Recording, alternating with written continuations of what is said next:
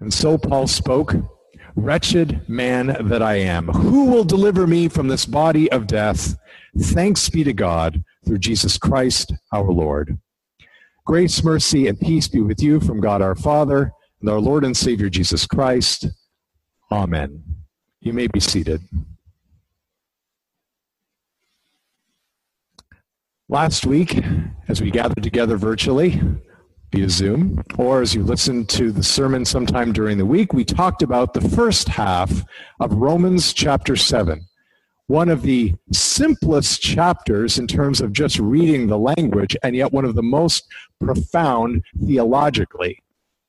One that has often tied theologians and pastors and Christians in knots trying to understand how it can be that this greatest of all the apostles, the missionary sent out across the Mediterranean, could possibly say that the good that he wishes to do, he does not do, and that the evil he does not wish to do, that is what he keeps on doing.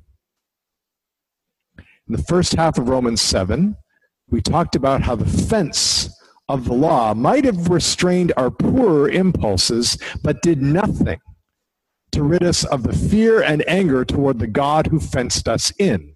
But it is Jesus, through his cross, who takes down the fence of the law and places himself once more in the middle of God's people to be our teacher and redeemer, our savior and our friend.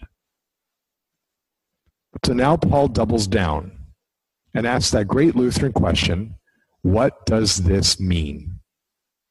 What does it mean for us who find that there is a battle raging on within us, that we look at what God commands, what God desires, and says it is good, and yet we find ourselves daily, sometimes hourly, not doing these things? What does that mean for our life as Christians? And that is the crux, no pun intended, the cross at the middle of Paul's words today. But first, let's go back to the gospel reading, because this is going to give some insight into what Paul means in these latter half of Romans chapter 7. Jesus says this profound statement, "I thank you, Heavenly Father, that you have not revealed these things to the wise, to the understanding, but to little children."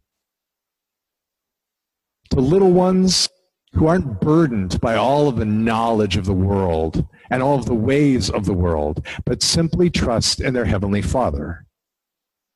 And then he says this, "Take my yoke upon you and learn from me, for I am gentle and lowly in heart, and you will find rest for your souls. For my yoke is easy and my burden is light." Now, for most people in our day and age, the first thing you think of when you think of a yoke is what's in the middle of the egg, the thing that you have for breakfast. But people familiar with agriculture and how things used to work in the past know a yoke as that device that hooks an animal to a plow or chariot or some other device, or hooks two animals together in order to perform some kind of work. Now, a bad yoke is one that doesn't properly attach to the animal so that they find themselves struggling to do something that otherwise might have been easy, or that links them to another animal such that they are not pulling equally. That one cow is doing all of the work while the other cow gets to kind of freeload. It doesn't actually have to worry about the work that they're being called on to do. A bad yoke makes your life miserable and makes what should have been a relatively easy job very, very hard. Now, most of us who are not little children, who are the quote-unquote wise and understanding, know a little bit about Buddhist koans, like the most famous one, "What is the sound of one hand clapping?" Well, it's such a difficult thing to contemplate because we don't imagine ever seeing one hand clapping. Does it make this sound, as Homer Simpson said on The Simpsons? No, to make a sound you need a other hand. So in quite the same way, Jesus' words are a bit like a koan. Take my yoke upon you. Maybe emphasizing the words that way gives you an idea of what I'm talking about. Well, if Jesus says, take my yoke upon you, then the implication is that there is an other yoke. That the yoke that the people are laboring under right now is not as good as the one Jesus would prefer to give them. It's kind of like when Jesus says, I am the good shepherd. The implication being that there are bad shepherds out there that you want to get yourself out from underneath. Which brings us back to Paul. Because what Paul found as a Pharisee was that he was laboring under the other yoke. That was not the light, unburdensome yoke that Jesus wanted to share with the people. Paul was laboring under the yoke of his very own sinful flesh, Satan's yoke, sin's yoke. And he found that pulling the plow of the law was getting to be impossible. I know that nothing good dwells in me, that is, in my flesh. For I have the desire to do what is right. I know that I'm hooked up to the yoke, but not the ability to carry it out because the yoke is a bad one. For I do not do the good I want, but the evil I do not want is what I keep on doing. You and I too often experience that bad yoke in our lives. And we know what it's like to labor underneath that bad yoke, pulling us in directions where we do not want to go, pushing us into situations where we do not want to be, pushing back against us when there's a place where we know we ought to be and a thing that we ought to be doing. And we find ourselves struggling against the wind and against the current at every step.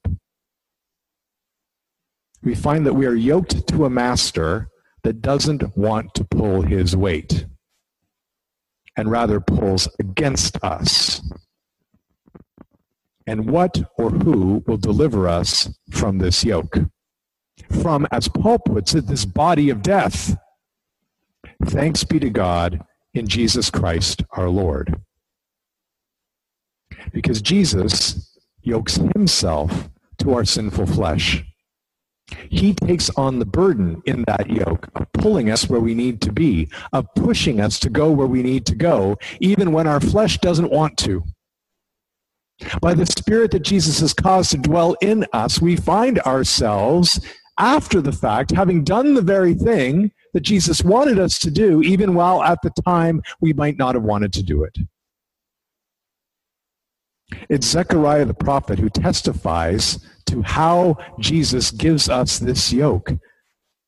I will cut off the chariot from Ephraim, and the war horse from Jerusalem, and the battle bow shall be cut off. My servant shall speak peace to the nations. His rule shall be from sea to sea, and from the river to the ends of the earth. And for you also, because of the blood of my covenant with you, I will set your prisoners free from the waterless pit. I will cut off the bad yokes from my people and deliver them myself. This humble king comes to us, prisoners of hope, laboring under these bad yokes, and sets us free. Those of us who are prisoners of hope, looking for a deliverer, looking for somebody who would come and speak peace and announce joy, and he comes and breaks the bonds of fear of death and fear of judgment. That is how Jesus takes away the evil yoke of our flesh and of Satan, and instead yokes us to himself, that he might carry us forever. When the Reformation was raging across Germany and eventually would spread to Europe, it was driven in no small part by pastoral concerns. It wasn't an obtuse theological argument. There were people who were called upon to shepherd the people of God who saw that their church was, instead of giving them the light yoke of Jesus, burdening them back under the heavy yoke of sin and Satan and oppression. And so at the Council of Worms, where Luther was called before the council to testify to what he was written, he was asked to take back the works that he had written about the gospel. And one of the most profound things he said was not, hey, I can't do that because I've reasoned very logically And these are really good papers because the words that I strung together are really pleasing to the ear. He said, through the laws of the Pope and the doctrines of men, the consciences of the faithful have been miserably vexed and flayed. If I recant these books, I will do nothing but add strength to tyranny and open not just the windows, but also the doors to this great ungodliness. The ungodliness that Luther was talking about was the yoke, the burden of sin that was not being lifted from the people through Christ. Now, the theological terms that came to flow out of this Reformation were justification and sanctification. And those are big words that honestly most of us will never see on a billboard in the metro. We're not going to see them in a magazine that we pick up downtown. But we might, in our day and age, translate them in a way that would make them incredibly relevant to the period that we are going through as people of God right now. Justification is about who we are towards God. We are justified by grace through faith in Christ by the power of the Spirit, is what we proclaim. And the same Spirit that leads where we ought to go and stops us from going where we ought not is what we call sanctification. But you could also use the words identity and action. And right now, are we not in a crisis of identity? Who are we? What generation do we belong to? What is our race? Are we oppressor or oppressed? Are we victim or people in power? We are desperately trying to figure out who we are so that we might have a sense of what it means to be in this world. Our identity is not the flesh that wants us to break the law of God at every turn. And if we try and find our identity in that flesh, we will find ourselves spiraling deeper and deeper into the hole that Paul found himself in. The good that I want to do, and I keep trying to do, I'm not doing. And the evil that I do not want to do and that I want to stop and that I want to cleanse society of, I find that it's alive and well even in me, who wants to do the right thing and see good being done. Our identity as Christians, our justification, is our death in baptism into Christ Jesus and our resurrection with him from the tomb. Our identity is as those little children that Jesus talked about in the gospel. Our identity is the prisoners of hope that the prophets spoke about who have now been set free. And as children of God, our Father is teaching us how to live with one another, how to bear one another's burdens.